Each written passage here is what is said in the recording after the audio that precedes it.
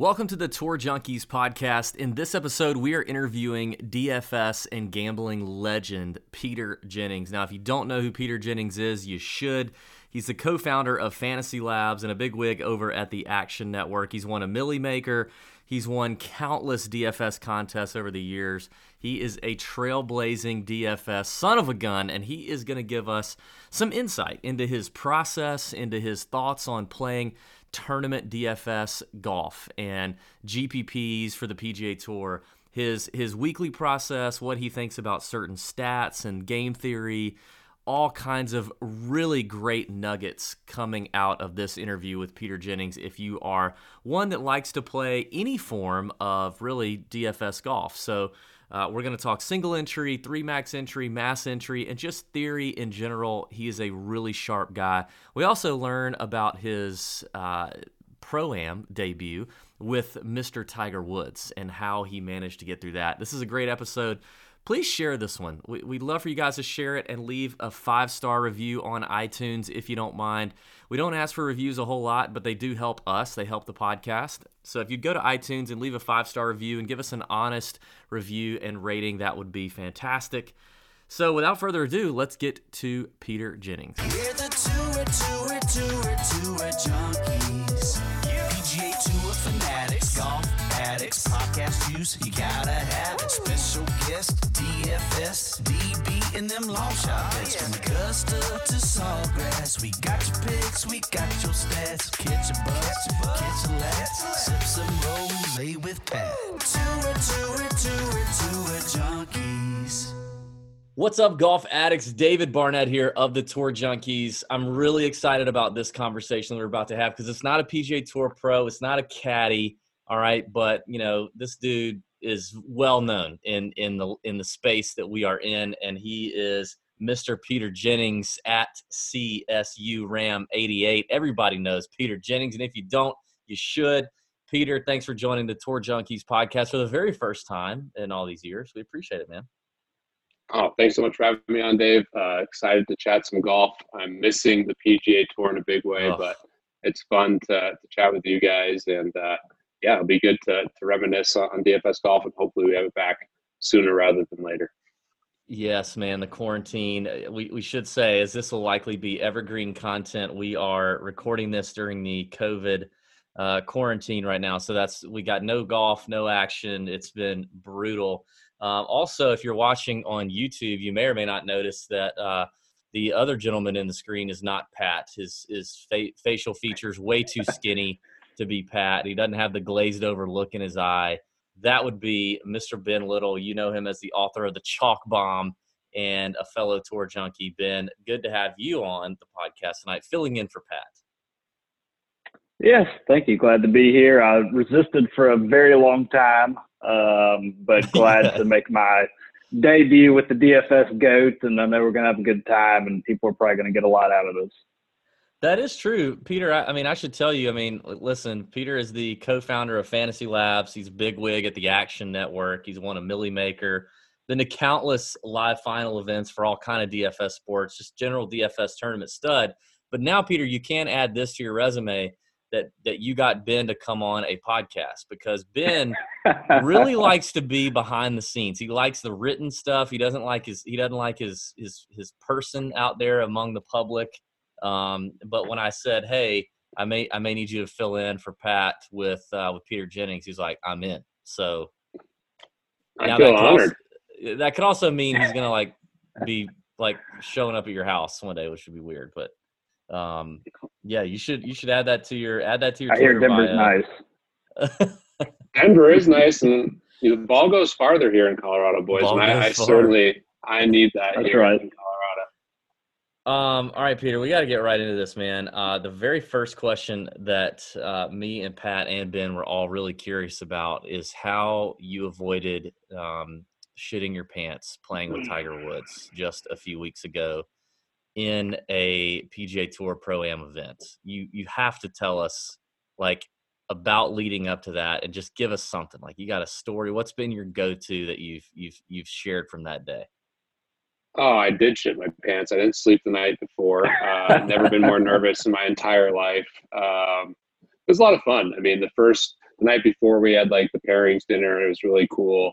I was sitting at a table and they had the cards out, and Condoleezza was Peter Jennings and Dr. Hung as a grouping, and they're like, who the hell is this Peter Jennings guy? And my wife goes, oh, he's a real asshole. And they're like, really? And yeah, it was a funny situation. But yeah, it was a surreal experience. I was really nervous about it, just in general. Like I mentioned, I didn't sleep the night before, and played a ton of golf. I played some high stakes gambling matches, and nothing was as nerve wracking as that. And the funny part is, I started off awesome. Played, I'm like a 8 to 10 handicap. I had one really big miss, which showed its ugly face at the end of the round. But started off playing great. Shot a 39 on the front, and then just completely imploded on the back 9. So it was nerve wracking. That's respectable. Yeah, I hit the ball like awesome. Like I drove the ball great on the front 9. Played, like 95 out of 100 for my capability, and then just imploded on the back. But it was fun, man. Dr. Rice was great. Tiger was super fun. He was helping me read putts. It was a really cool experience. So it was nerve wracking for sure. The first tee, I've never been more nervous. Yeah, it was a wild experience. And Tiger, none of us made any putts, and that came to fruition for Tiger too. He did make the cut, but finished dead last of all the players that made the cut because he just couldn't putt out there. It's Riviera is of course I've been fortunate enough to play a couple times, and it's tough out there. So how did you get that spot? Yeah, I certainly was the person who stood out. Like, who the hell is Peter Jennings? Why is he in this group? I won Tiger's charity poker tournament at Tiger Jam in 2017. So. Nice. Was it 2017, I believe, right after, basically right before he had that infamous DUI picture. So I didn't know when the round was going to come to fruition, and it ultimately came together for the 2020 Pro-Am. That's how I got it. That is awesome, dude. So was there any moment where was like Tiger like cracking jokes with you? Was he like, how friendly, how much were you guys talking? Is there a story he told that you're just like, God, I can't believe anything? Yeah, like that? there's a couple cool stories. So his caddy for the day was actually a buddy of mine. He's friends with a buddy of mine, and we'd hung out before. He had won the experience for caddying for Tiger, so they had all like the privileges for that day. Like were situations that were won in different events with the Tiger Woods Foundation, and so they were gambling on all these different shots. And on a par 3, I believe it is hole 6. I want to say hole 5 or 6. Basically, the caddy and his dad were betting back and forth, and Tiger had like a 205-yard, par 3, and then the three of us, Dr. Rice actually had closer, but we had like a 150-yard shot, and Dr. Rice had like a 130-yard shot, and it was who was going to be closer to the pin. The three of us, could one of us get closer than Tiger or Tiger? And the dad stupidly took the three of us, and Tiger literally came like 3 inches from a hole-in-one, and was just, busting this guy for taking us. That was one of my better shots. I put it to like 12 feet. But yeah, Tiger then told the story. He didn't have a single hole-in-one from 2000 through 2010 when he was playing his best golf. How crazy is that? Wow. He's got a bunch. I think he has like 21 hole-in-ones or something like that, and he didn't have a single one from 2000 to 2010. So that was fun. And I had a heckler. He thought that was hilarious. So yeah, he was cool. Dude, that's awesome. Really happy for you to be able to do that. You're a good guy in this DFS street that we run. So good to see good things happen to good people. You talked about gambling on the course. Personally for you, you said you played some high stakes games. Personally for you, what's your favorite on course game to play? If you're playing with friends, or maybe you're not playing with friends, and then what's your drink on the course? Ooh, 2 great questions. We play a lot of banker, which I think is a pretty good gambling game. It does favor lower handicaps, especially if par 3s are never stroke holes, because we triple in the air. But that's a really fun game. We've done some high stakes scrambles. I've seen the most action actually flow on the scrambles because there's a little less pressure. So those have been fun. And I normally drink Greyhounds. Occasionally I'll drink beer. White Claws got really popular over the last year. The trannies are definitely a drink of choice, especially going down to Whisper Rock. I like those quite a bit. I'm not a huge grape juice fan. I like grapefruit a lot better, so that's why I said the Greyhound. But a combination of those drinks, and I definitely play best with like 2 drinks. I think that's like, and that may be what I should have done with Tiger. I didn't have any alcohol. Maybe I should have pivoted to some alcohol on the back 9. Dude, I would have taken a Valium or something, dude. You gotta calm that down. I was so nervous. I'm like you. I don't play that well either with too many drinks. Like 2 is about good. So all right, that's good, man. All right, so I think one thing that I want to get out of the way before we get real technical is, you've been doing this, you've been grinding the DFS thing for a while, and you've won. You've proven that you have an edge in a lot of different sports, right? So, and I know this is not the first time you've come on a podcast and you're going to give advice, or you're going to talk about your process, or you're going to answer some questions. Why would you? So for the listener, like, tell them, like, why would you come on a show like this and give away your advice on winning tournaments? And are there parts of your process or theory that you don't share, in order to kind of retain that edge? Yeah, it's a great question. It's something I've been asked a lot about just in general with DFS. And it's something that, I've tried to maintain authenticity throughout. Certainly I'm trying to win, and I do try to, make money playing DFS and betting. But I've also really tried to grow the game. And I think that's really important. And I've had incentives to do that, co-founding Fantasy Labs, was involved with DraftKings for a while. So I do have some incentives, but I also love DFS. And I love sports betting. And I think, if you can grow the game and do that in an authentic way, that there's going to be long-term value that's created. So that to me is really important. And, I'm a huge fan of the Tour Junkies and what you guys have done. And anything I can do to help, the industry and to grow the game, I think ultimately will not only be profitable for me, but it's fulfilling, and it's something that I think is really important. So that's the approach I've taken, and I try to be candid. I'm not going to like go exactly into like how I'm weighting everything, to the T, but happy to go into things that I think are, there's misconceptions out there, and, I'm still learning too. So it's always fun to chat with people who know what they're doing and to try to learn. So growing the game is the main answer there. And certainly, there's always benefits to learning from other people as well. 100%. And we know that the game changes too, right? I mean, even since we first started, really with golf back in 2015, I mean, the strategy and the process has changed a ton just since then. So, I think for our sake, our listeners are obviously golf nerds, golf addicts. We want to stick to the PGA. So, we'll frame it in the PGA Tour, which, Peter is a huge fan of. He's already said that, but we know that ourselves too, that he's a big PGA Tour DFS player, big fan, very successful in it. So we'll keep our answers and kind of our questions framed around the PGA Tour DFS game. And that being said, like, let's just start off with just in general, what are some common mistakes that when you're talking to DFS golf players, or you're scrolling, you're scrolling the Fantasy Labs or ownership, once the lineups are locked or whatever that is, what do you think some common mistakes are that you see a lot of DFS golfers make?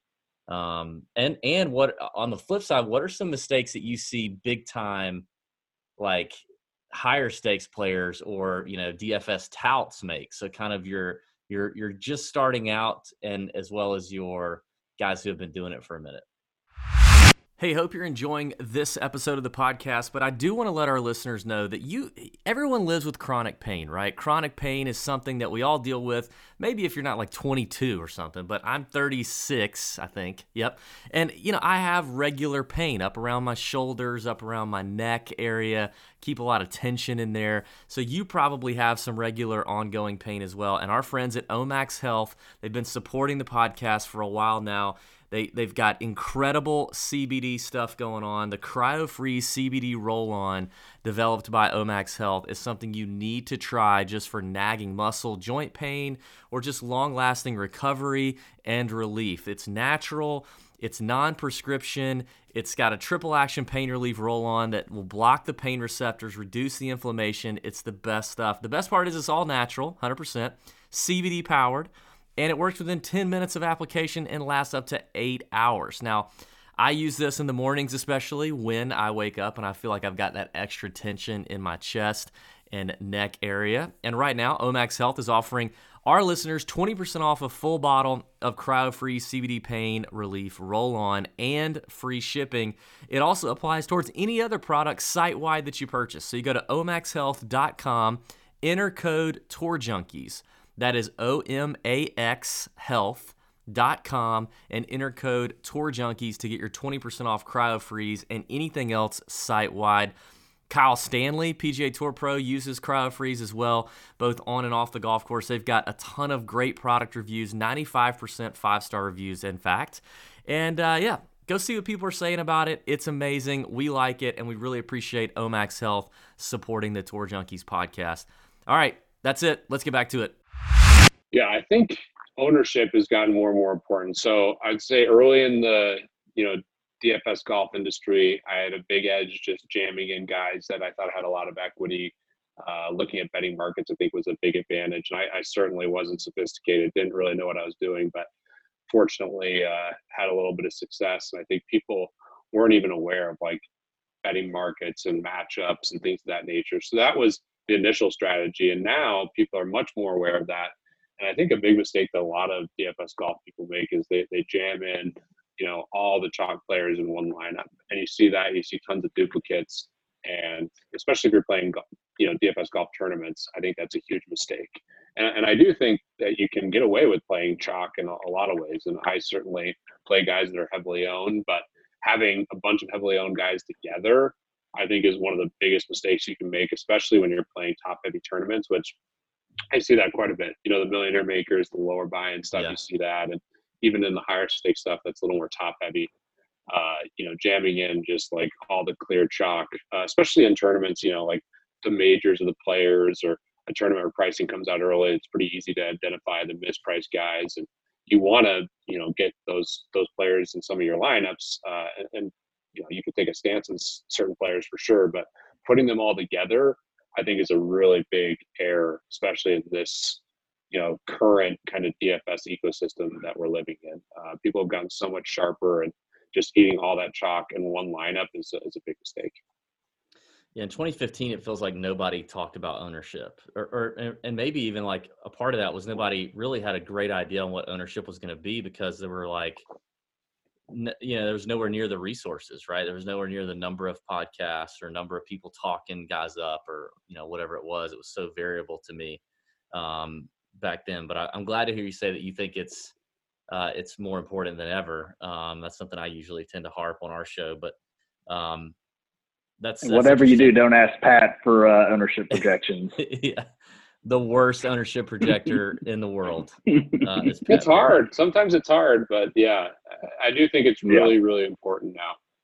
What do you think is? But you say like a chalk lineup, so define that for the casual listener. So what would, if we're picking 6 guys, is there a do you look at like an overall ownership percentage where you're adding up the ownership of every player? Or are you saying no, like, if I have 3 guys in that lineup that are over 20%, I consider that a chalky lineup? Or what, like, how do you define what that chalky lineup, that being too much chalk?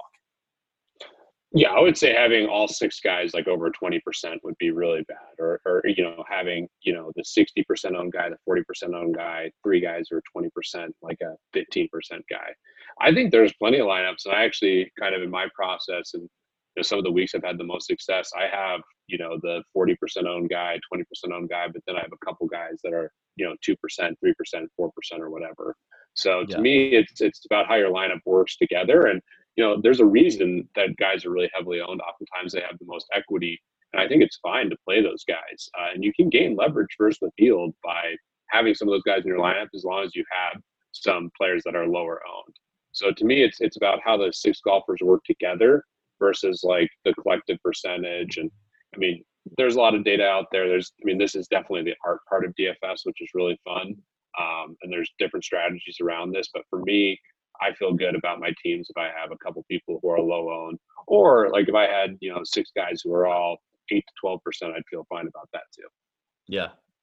What talk about a high like a player in your mind, a DFS player in your mind, when it comes to golf that you think is like, if you were to say, I think this player is possibly the best player out there that other than me, if I'm Peter Jennings, like who do you think is the best? Who's a name on the on the DK leaderboards that you look at and you go, that's a really sharp PGA player. I mean, I think Empire Maker is a really sharp DFS player just in general, and he's playing super high stakes. He only plays one lineup. Bryce 75, I think, does a great job. The Godfather's firing super hard. There's a bunch of guys. I mean, I have a lot of respect for like Notorious. He goes way back. I think you guys are sharp. I mean, there's people in like just the DFS media industry that I think are some pretty sharp players too. What do you think those guys like Empire Maker and Godfather, what do you think they do well? Like, what do you think they do you have it kind of figured out what they do well? Empire plays one lineup almost every slate, and sometimes during the majors he'll play some tournament lineups, but he does a great job putting together the highest equity team. So he doesn't care nearly as much about ownership because he's getting so much volume down in 3-mans, and 50-50s, head-to-heads, high stakes tournaments. And he does play, like what I said before, like some weeks will have a very chalky lineup, but he's very good at identifying the highest equity golfers relative to their price. So he does a great job of that. And the Godfather is similar, but he does mix it up more. He's been playing the highest stakes in DFS golf for a long time, so I respect his sustainability playing kind of high stakes, nosebleed stakes. Those are names that I fear as well, probably more so than you do. All right, so for you, like talk us through in general, like your weekly process. Like, prices come out, or what are you doing before prices come out? What does your weekly process look like now from the time you start preparing for a PGA Tour event until lineup lock on Thursday? So I think a big thing throughout the whole year is just making sure you're keeping up with data. I want to make sure I have everything inputted from the previous tournaments. Challenges come from picking up information on like the Asian tours, European tours. That stuff's really important. So making sure that you have the most up-to-date data set is a critical aspect. And then, pricing comes out, you start doing work. I look heavily at the weather. I think that's a critical element. You're obviously doing analysis on the course. A lot of times doing this for a while, you kind of know, okay, it's Harbor Town. Like I know I'm looking at an accuracy type course, or it's Torrey Pines. Like I'm going to need some guys who can hit it a long ways. There's definitely course fits that are really important. And then, you start your process, and, I run a model and start looking at the model relative to market prices and start trying to figure out, okay, I'm higher on, these players versus, the market, and identifying where I think I can find some leverage. And you start building teams. I ultimately have projections that I use and start looking through optimal lineups. And depending on the week, like if there's a big weather angle, I'll start baking that in and looking at teams that really capitalize on the weather angle versus just the optimal lineups. And it's dynamic to the week, but it's a similar process. I think the data set's really important. Running the model, evaluating the market, and then looking through the DFS prices and optimizing teams is the kind of base of the process. So, something we get asked all the time, I'm sure you do too, is your player pool, right? So talk through your theory on player pool, how you narrow it down, how you decide how many are going to be in there, and how do you eliminate guys that you may be on the fence with? Great question. I wish I had a more concrete answer to this, but I think it's dynamic to the week. Sometimes I'll play more golfers than others, but most of the time, it really depends.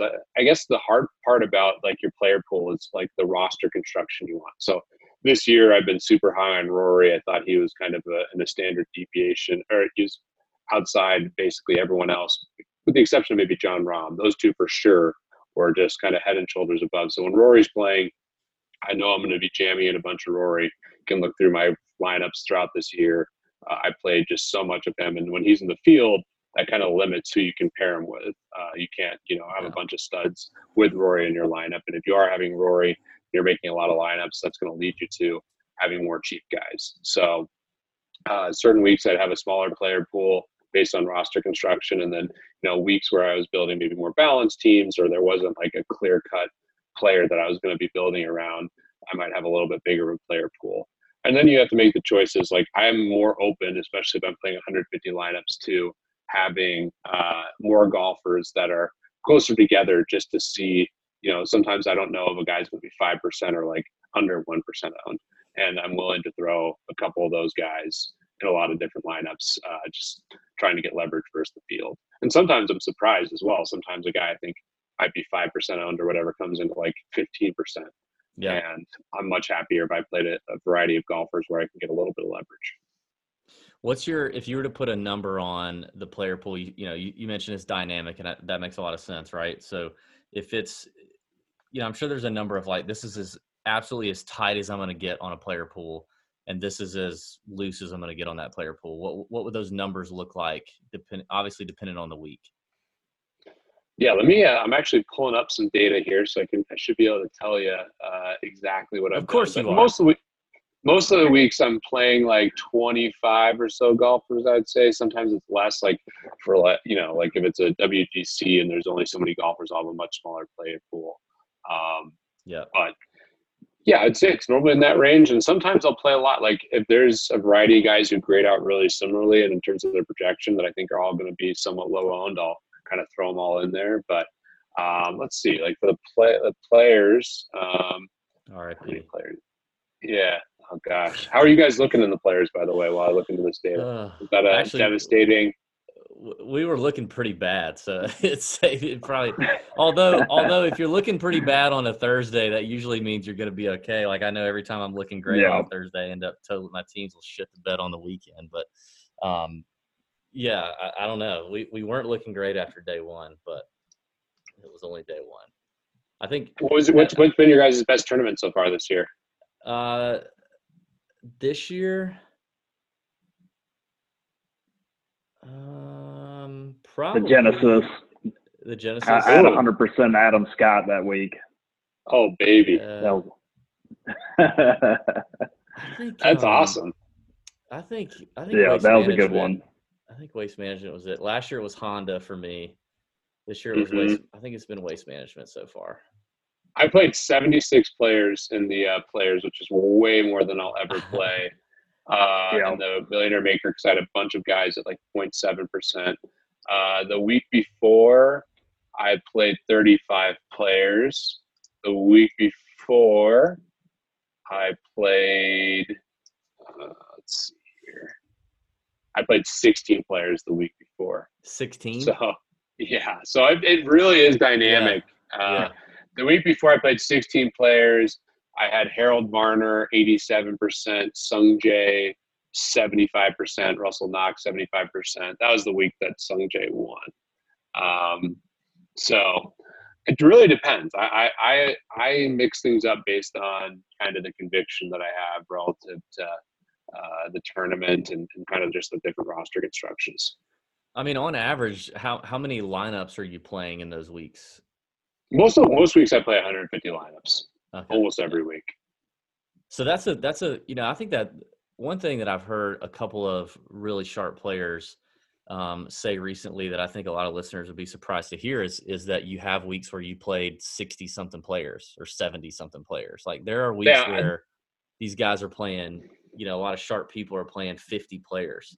You just have a bunch of the 6K guys, or you've got a few 7K that you've got sprinkled in there in the event that your core were to hit, right? Right. So for the players, I was 56% Rahm, 52% Fitzpatrick, 48% Morikawa, 48% DeChambeau, 36% Rory, a bunch of Sung Jae, 33% Matsuyama. So I still had big positions, but then I had, let's see here, I had a bunch of guys that I owned 0.7%. Like I had like 30 guys that I had like very, very little. So, you're looking at guys like Kisner, I had 0.7, Ortiz, I had 0.7, Russell Henley, Troy Merrick, Bradley, just on the way down. And some of these guys come in super low, like Bryce Garnett, I had 0.7, he was 0.3% owned. And that's not always how I do things, but I did have a lot of different combinations of guys I normally wouldn't necessarily do. I think this is kind of a one-off. And this was the Millionaire Maker as well, where I was messing around quite a bit. I did a lot of different things trying to leave money on the table, and I just messed around a lot more than I usually do with that specific contest. And for like the signature hole, which is a much higher buy-in, I had 21 players, but I still had a bunch of teams. So I normally wouldn't do that. I think that was a specific Millionaire Maker move. Yeah. Makes sense. All right. One last question for me before we get to Ben, and this is a hot topic, right? Is your thoughts on course history and how predictive is course history to you? Course history is certainly predictive. How predictive? I think it's predictive. The hard part is, okay, how do you differentiate course history and course fit? And how far back are you going with course history? I am not willing to wait, like, course history that's outside of like the last 5 years as heavily as like some other factors. But course history in the last 5 years, to me, has value, and it's dynamic to the golfer as well, and the course and a lot of things. Like Augusta, for example, like that is the holy grail of course history. I'm going to wait course history at the Masters more than I am at other courses. Harbor Town, an accuracy course, I'm going to weight course history there more than other courses. So it's not a one size fits all dynamic. And I actually back test and look at things relative to how predictive course history is week to week. And also the hard part about course history is like taking that plus course fit and how you weight those and the overlap there. Yeah. So what are your, I've heard some of your guys' takes. Like, who's the biggest course history guy right now at Tour Junkies? It's definitely Pat. It used to be Pat. I was gonna say it was Pat for sure.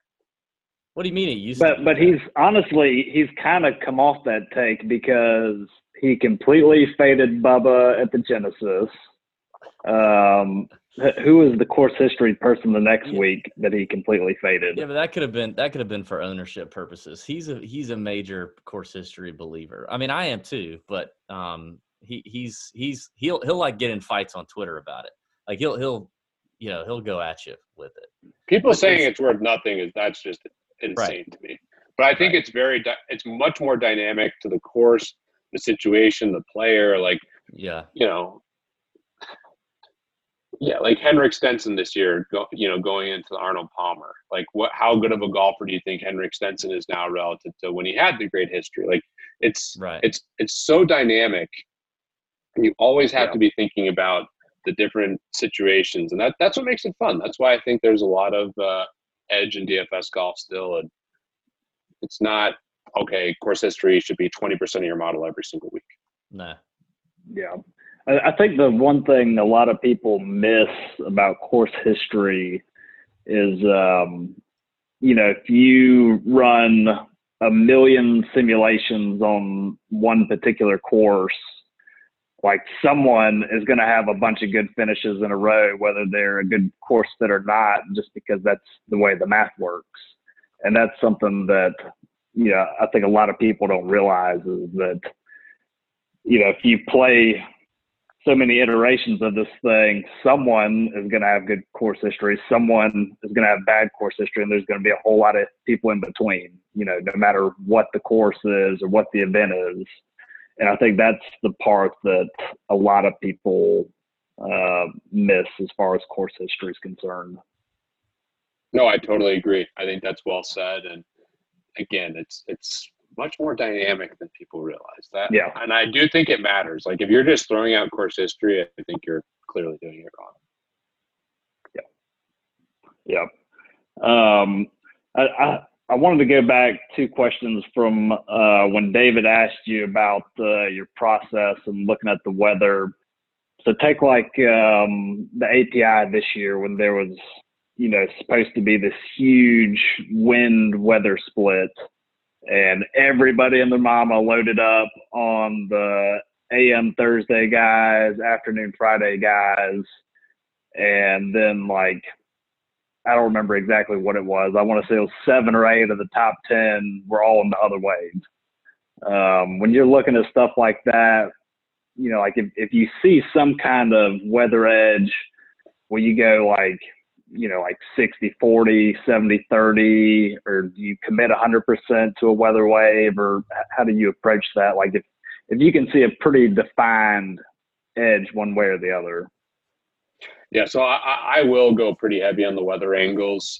It's one of the few correlation moves that you can make. Obviously, you have like course fit, but other DFS sports have a lot more correlation than DFS golf, which is fun in its own way. Not just people build lineups very similar in different sports because of correlation, but when there is a weather angle, I'll go pretty heavy on that. So I'll make teams that are just exclusive to the weather angle, and then I'll run optimizers around just what I think the best teams are. A lot of times it'll end up skewing more towards the weather angle because that's baked into my model, but I do try to weight that. And then one thing I will do, there's a strong or deemed to be a strong weather angle, and it looks like it's just going to be some adverse conditions. I'll make other teams on the complete opposite side in the event that something changes, especially if there's rain or conditions that where things could pause or whatever else. Like just stacking guys with similar tee times, if there does happen to be a weather angle, that's one of the few correlation plays that you can make, and I think that's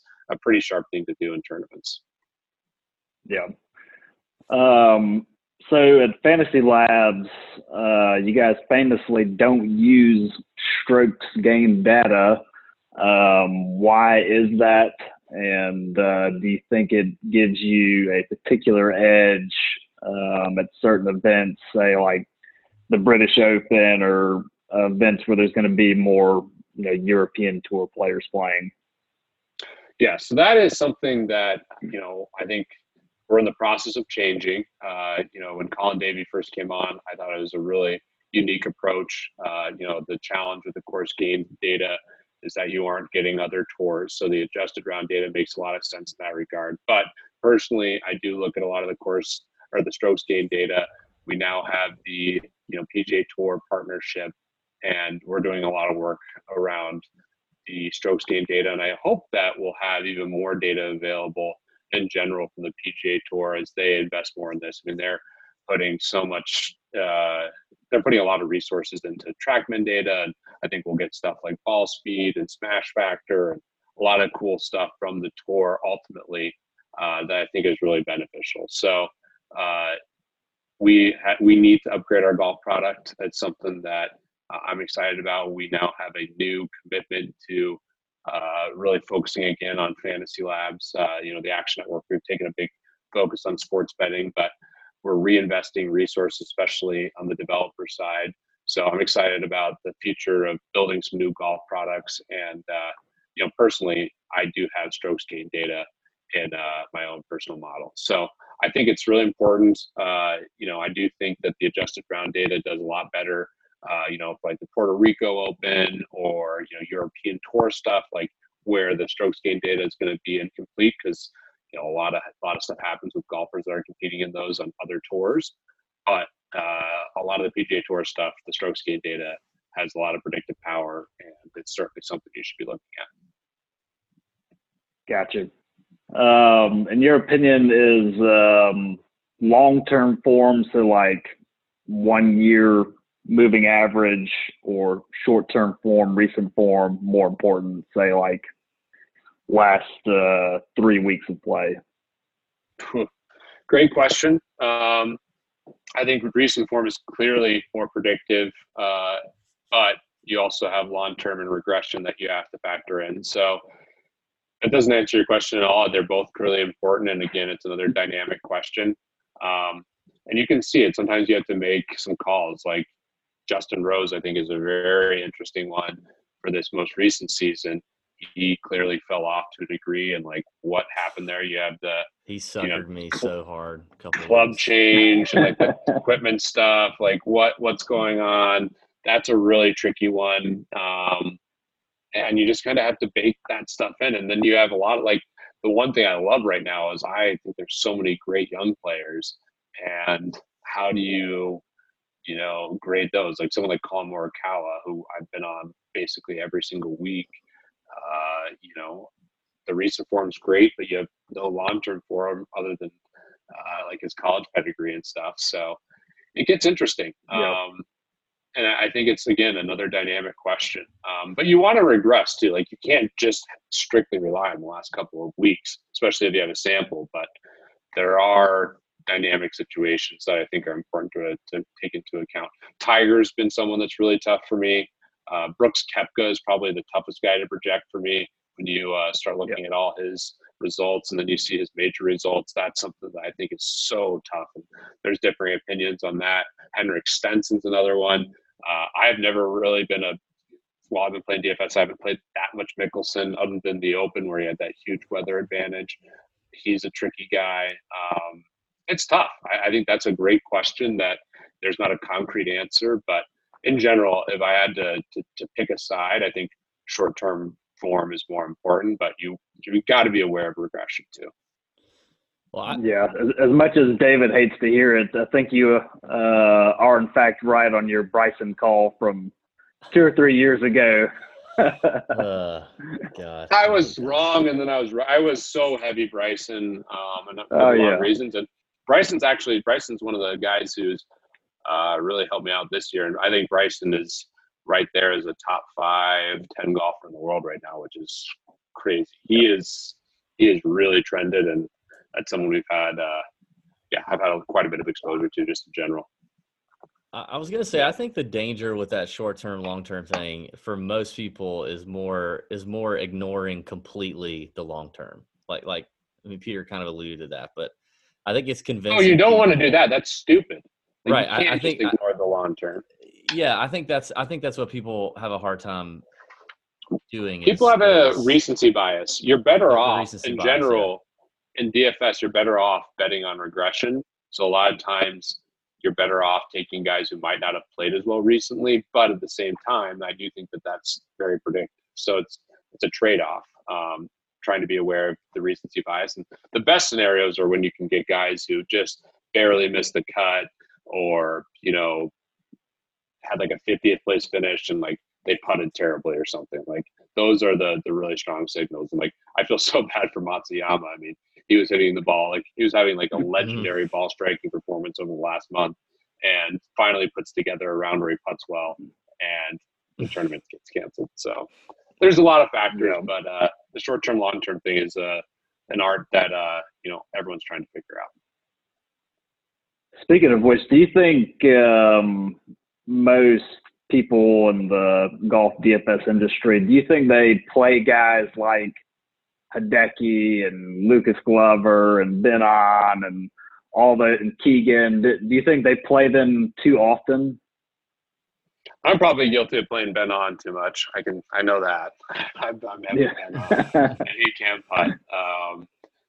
It's something I like to. I in general lean more towards those guys. I think ball striking is more predictive, but you can look at certain. I mean, Keegan, Glover, all those guys. Yeah, like it's not just you're not going to all of a sudden see this crazy regression to the mean in putting. Like, those guys are all like definitely significantly average putters.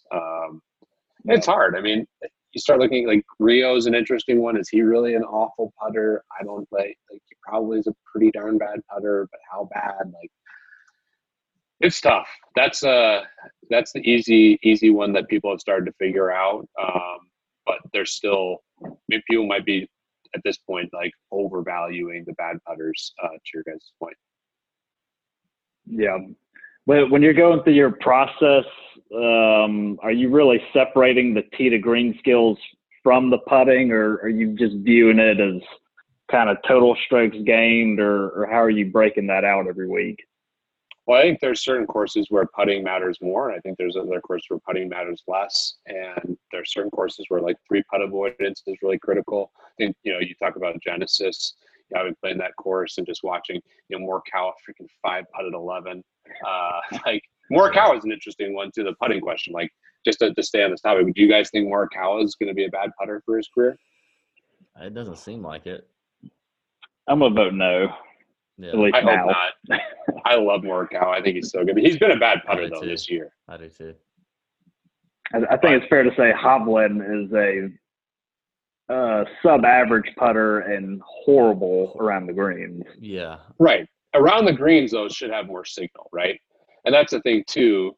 Like, Rory is an exceptional scrambling and sand player. Yeah. And I think Rory gets a bad rap for being a bad putter. I don't think he's necessarily a good putter, but he's a pretty good putter, especially close.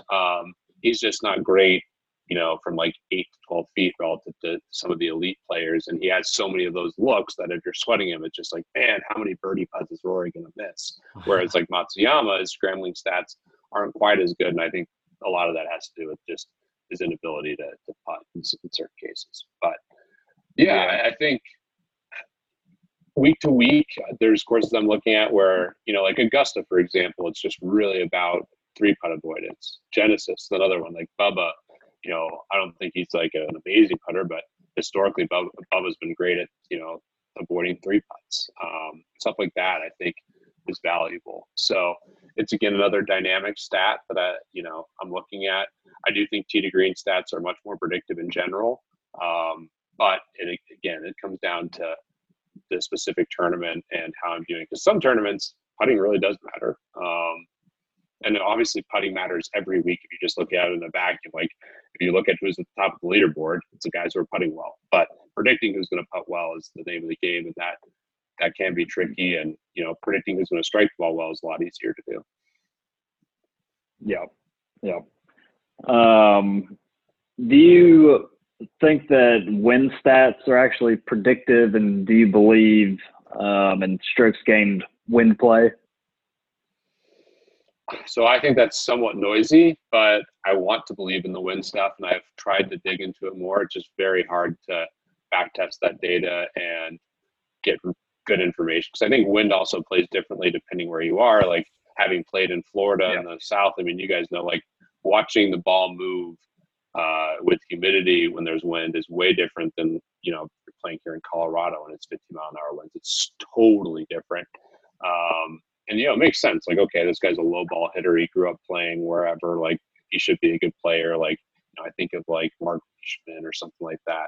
Yeah. Makes sense that some of those guys could be good win players, but I've had some trouble back testing that stuff. And it is a tricky thing. I do think there's certain players who certainly are better, but as a whole, like, evaluating bad win players versus, good win players is a tricky thing. Because I've done stuff looking at, like, you can look at, like, how high the ball goes for players, like their apex. There's a lot of stats that are out there, but I've had trouble really drilling into that and finding a lot of predictive value. What about you guys? Do you guys have conviction around win players and like? Personally, like, I don't really get into the win stats. I don't even know that I've ever, in the last couple of years, even looked at stats. I feel like that's kind of an eye test thing, or it's just kind of like what comes with watching golf and paying enough attention to golf. Like, I feel like good ball strikers do well in the wind. Like, if you're hitting the ball really good and hitting the ball in the sweet spot, that's going to help. Like, a couple of the PGA Tour pros that we talk to on a regular basis, that's exactly what they would say. Who hits it in the center of the club face the most? That will control their distance, that will limit mishits, is really what counts. But I don't know. I feel like the win thing is just more of an eye and feel.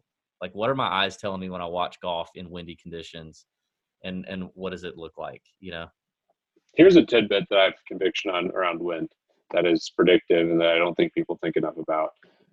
If it's really windy, that makes everyone on a much more even playing field. The more skillful golfer gets hurt by it being windy. So you can narrow the range of outcomes. Obviously the range of outcomes are going to widen because the wind is crazy, but in terms of, like, if Rory's going to go out on a calm day and play someone, he's at a much bigger advantage on a calm day than he is like a crazy wind day. Because it mitigates some of his skill. Yeah, it's a great point. That's a really good tip. Love it.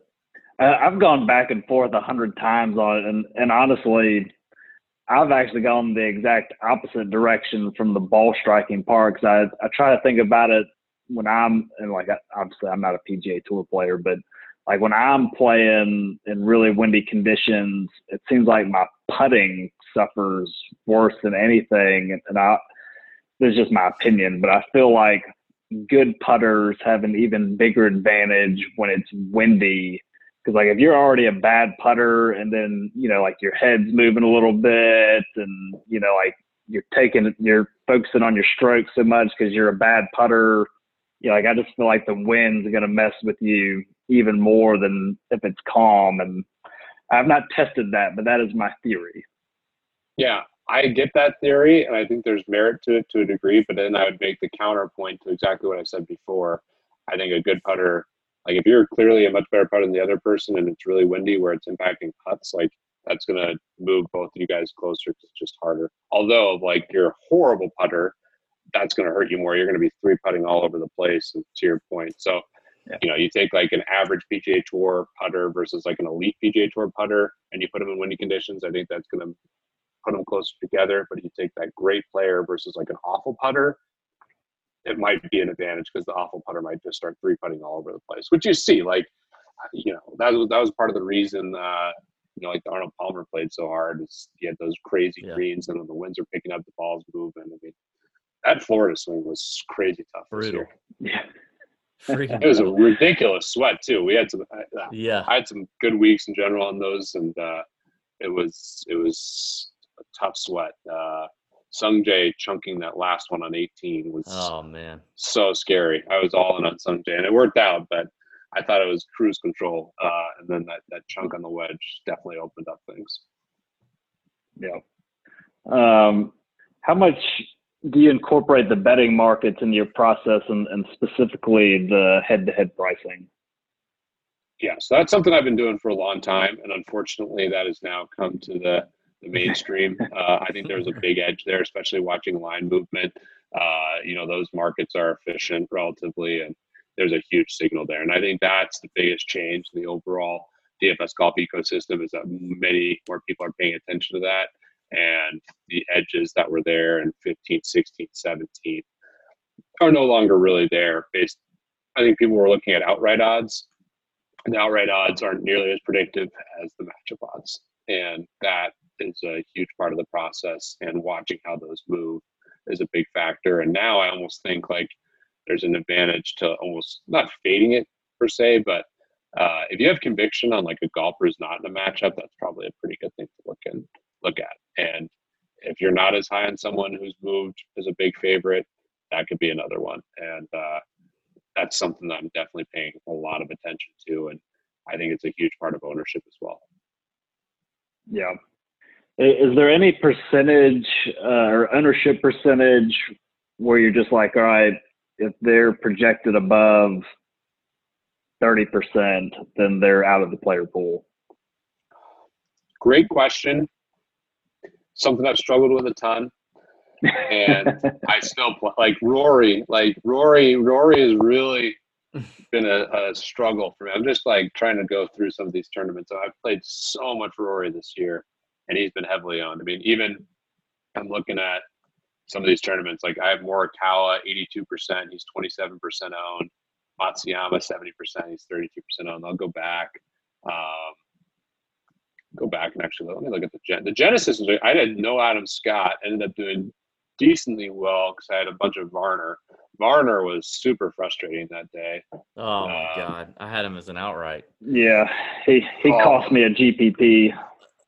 Yeah, I was all in on Varner, and at one point I was winning like $500,000 on that tournament, and unfortunately, it did not hold. But yeah, he's a tricky one. I was all in on DeChambeau, Rahm, Morikawa, Rory, and Varner, and all those guys kind of imploded, and I had zero Adam Scott. But I played Rory that week.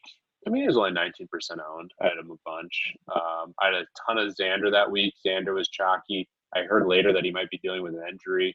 He was 24% owned. I had 87% DeChambeau. He was only 11%. But I go heavy on guys that I have a lot of conviction around. And again, the key to me is just finding those low-owned guys. I mean, I had a ton of Varner that week. He was 2.4% owned. So if you can find guys like that, I had a bunch of Wyndham Clark. He was 2% owned. He's one of those good putters that the right scenario that I'll look at. So yeah.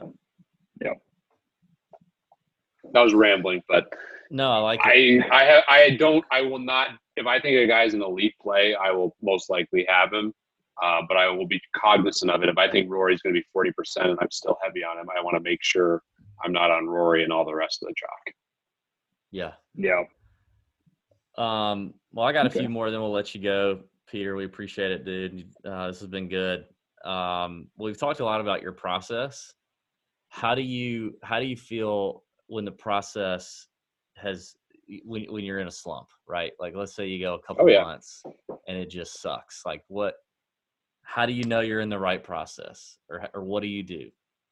When do you? Great question. I mean, I was panicking. Last year was one of my best DFS golf seasons, and I lost basically every week from like August on. So I had, after the Open, I was at like an all-time high water mark for DFS golf, and that was my best season. And then I went on just kind of traded even for a little bit, and then like mid-August on, I lost like every single week and lost big every single week.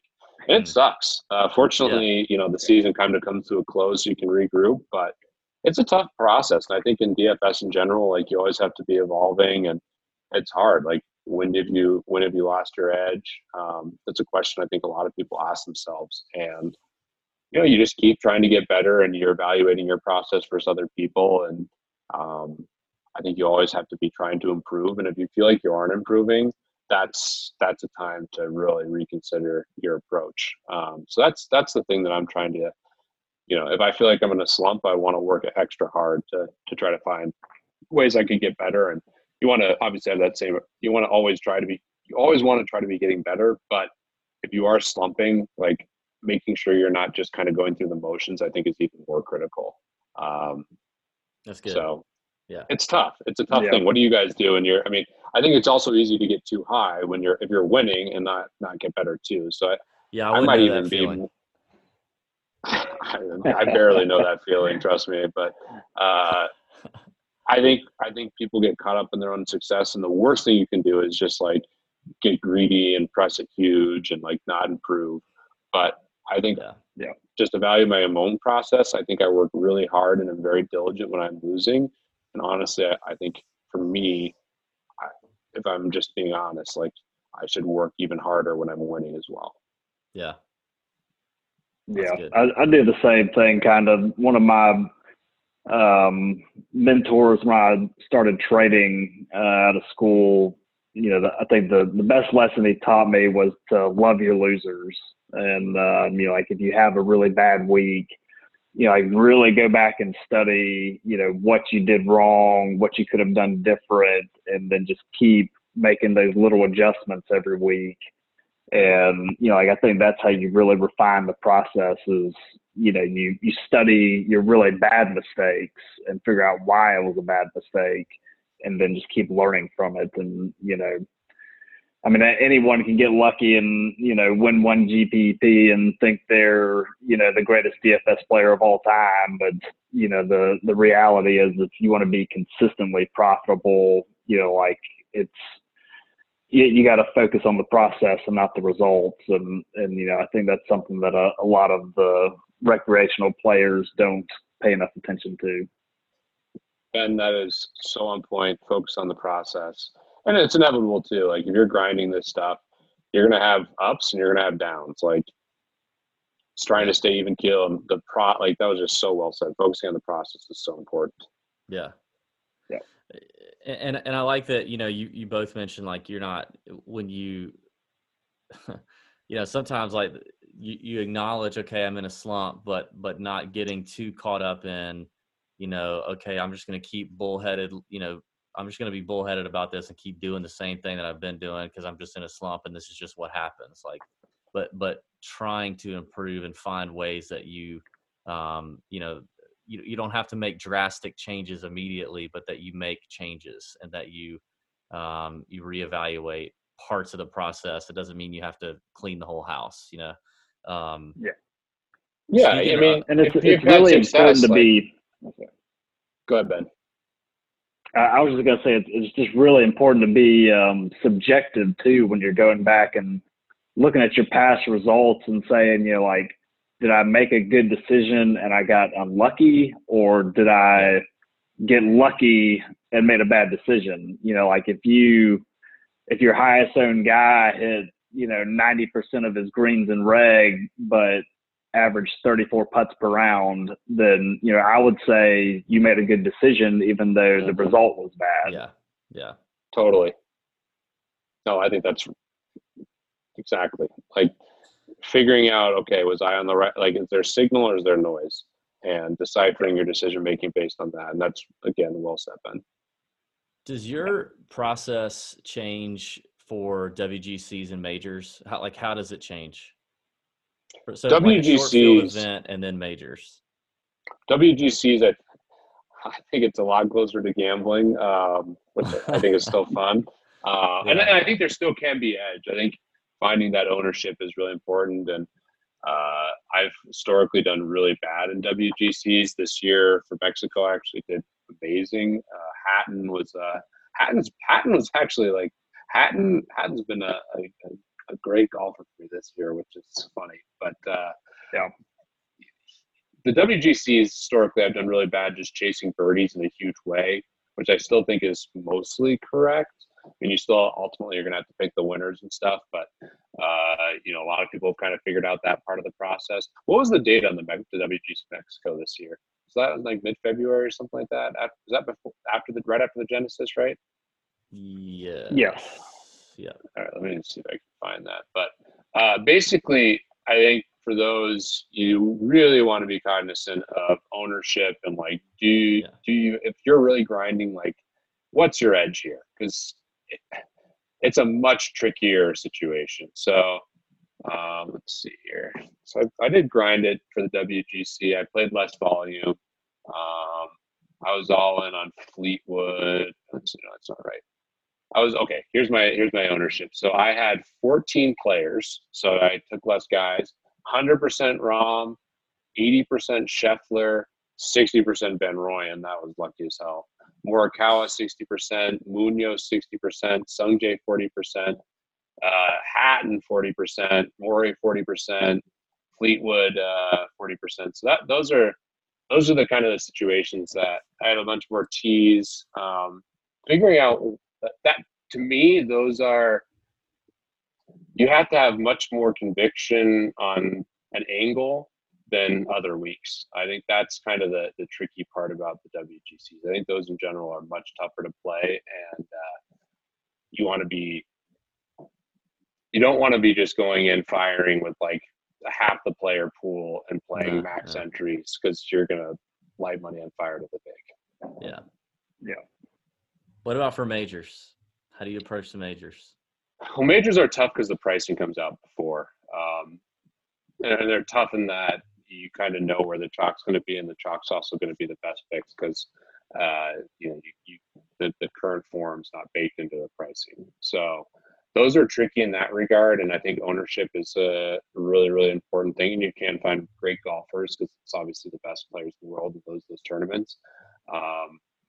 But I think the biggest thing that's different in the majors relative to other DFS golf weeks is that you have the opportunity to really make different lineups for different types of contests.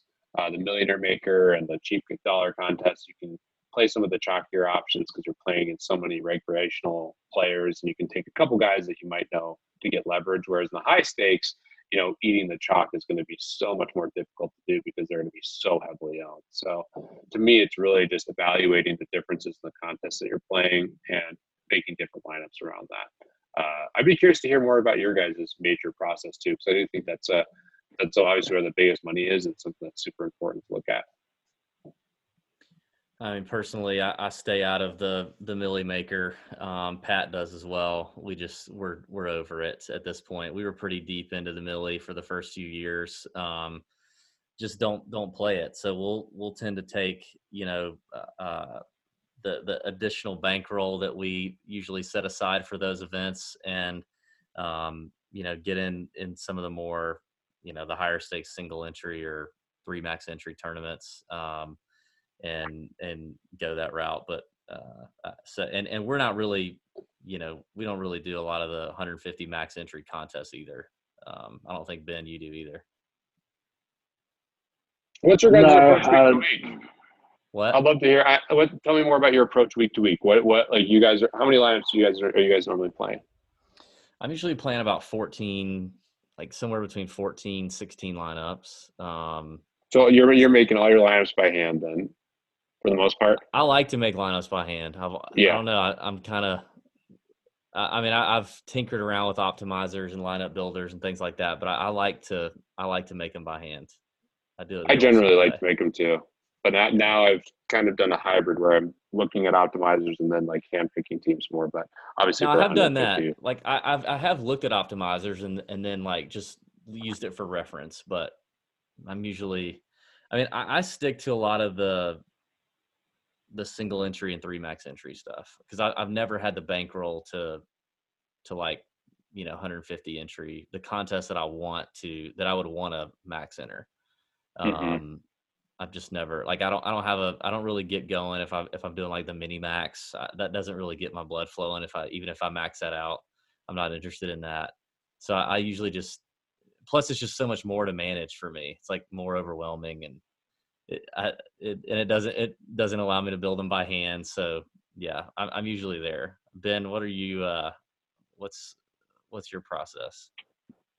It honestly, it's kind of like pizza. It varies completely week to week. So like, I try and base my entries off how confident I feel in the work I've put in for that week. And, like if I feel like if there's a really big edge in course fit that people are overlooking, or if I feel like the pricing is, really messed up, or if I feel like the chalk is going to be on players I think have a really high likelihood of failing, then I'll ramp my exposure way up. And then on weeks where like if I don't feel confident, or if I'm not confident in the course fit, or, if my research I did didn't really point to a really strong player pool, then I'll back it way down. I mean, I think for the WGC,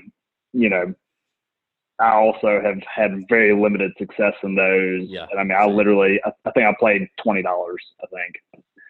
Yeah, I think those are my first successful. I've historically, I know even after a great WGC this year, I have lost money on WGCs, and I've lost. Yeah. And I normally, even this year, I had a good ROI. I played less volume than normal. Yeah. And I love what you said there, man. I think your conviction level, you should alter your, like everyone's like, oh, be steady Eddie, always play the same volume, always have the exact same approach. I think that's a bad way to look at things. I think you should, you should never like go way outside your bankroll or anything, but you should fire more if you have a lot of conviction on a specific week, or you think you found an angle that other people aren't looking at. And you should fire more if you have conviction that the chalk's going to fail. I think people in general try to, abide by like a very rigid approach. And I think a lot of people would benefit from taking a more dynamic approach. And I think what you said there, Ben, is right on point. If you have more confidence, you should play more. And if you don't, you should sit out less. Like that's where the WGCs, like we just talked about, like, I mean, maybe some people are great at figuring out an approach there. Or maybe there's some contrarian way of looking at things that I haven't thought of. But for the most part, I think it's much more of a gambling type situation. And the overall ROI for the top players is probably less. Yeah, and I've learned that lesson the hard way. In 2015, I had a really good hit, had a monster week. Thought I was the sharpest person in DFS golf, and so I was just max entering everything every week, and then just slowly started giving it all back. And I got to where I had literally given 50% of my winnings back. I was like, all right, this is not working. I have to completely change my process. And that's when I really started to kind of ebb and flow of, like if the work I put in is really leading me onto this strong core that, everything I look at is pointing to these, handful of guys I feel really confident in, then I'm going to ramp it up.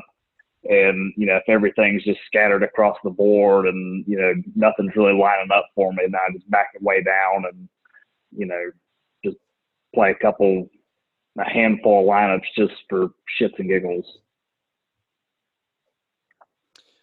Peter, are you? This is the last thing kind of I want to talk to you about contest. Like you talked about how you obviously do 150 lineups pretty much a week. Do you mess with any of those single entry or 3 max entry tournaments that are more the middle stakes or the lower stake stuff? Or what advice do you give to players, your more intermediate or beginner players that may be listening, on how they would approach those? I think those are the best contests, the single entry, the 3 max, and I'm trying to get as much volume. I try to get in those most weeks. I think those are great tournaments to play. For the NFL and other DFS sports, I think those are great. A lot of the 150 max tournaments are lower buy-in, and you do have normally a little bit higher big percentage. You can overcome that to a degree because a lot of those are the most popular contests. But I do think, especially if you're playing a couple lineups, I think there's a lot of value in playing those. So, and it's also too like figuring out what's entertaining and what's going to be fun for you. I think that's really sharp that you mentioned. Like, okay, I could play 150 here, but it's not as fun for me. Like, I think that's a huge part of this too, especially during, we're recording this during the quarantine, and a big part of this is like entertainment, and figuring out what gets you excited is a huge factor. And obviously making money is really great, but I think people want to compete, and like, it's super hard to win. Like, even playing 150 lineups these days, it's super hard to win them. And, playing a lower entry amount, or playing a single entry, I think, can be really fun, especially if you can win. And, sometimes like the secondary tournaments might be really soft. And it just depends on the style of play that you have. Like, if you're just, someone who is taking really contrarian lineups and shooting for the moon, maybe you can get away with like having a great ROI if you, can realize it by banking like the $4 or whatever that pays 100K to first. But if you're more, really grinding this and taking higher equity plays, like, there's probably a tournament that suits that style of play better. So again, it's kind of the same theme throughout this. It's like dynamic to who you are and what type of style you have. And that applies in DFS across the board. I mean, cash games have definitely dwindled versus tournaments, but there's a style of play that suits different types of contests. And it's important to identify what type of player you are. Yeah, Pat and I get into this big Calcutta every year for the Masters, and I mean, like, just that alone is all the entertainment I need.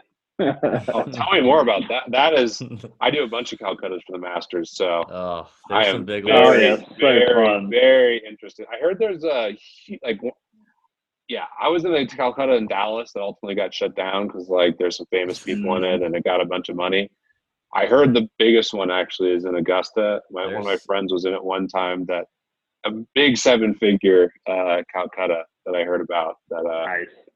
I was hoping to get involved with, and obviously it's not happening this year. Yeah, there's Calcuttas. How great would it be if there's Calcuttas like every week? I mean, if we can ever get to a point where that's a legal thing, like Calcuttas for golf. I think DFS product's incredible, and it's actually, I think DFS golf is like the best DFS product. But man, it'd be great if we had Calcuttas too. That's such a fun format. Yeah. Well, Calcutta Labs. Yeah, Calcutta dude, Labs.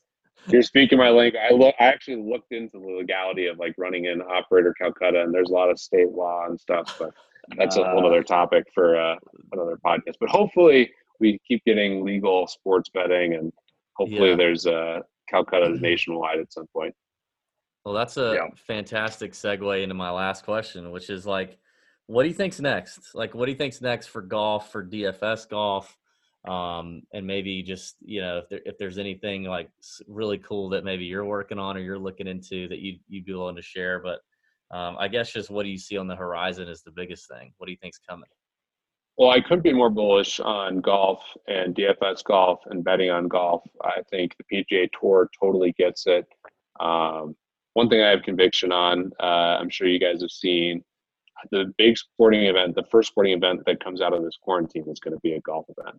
Tiger, Phil, some famous quarterbacks. That's definitely happening.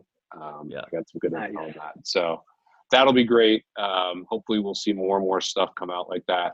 I think we'll see, hopefully, in-round betting become a really big thing. The showdown golf has really taken off. I would love to see a world where you can bet on every shot. I think the PGA Tour wants that. I hope that's something that, you can just sit down, watch a golf tournament and have an option to bet on literally anything and everything. And I just couldn't be more excited about the future. And the PGA Tour has embraced it. They partner with DraftKings, partner with Action Network.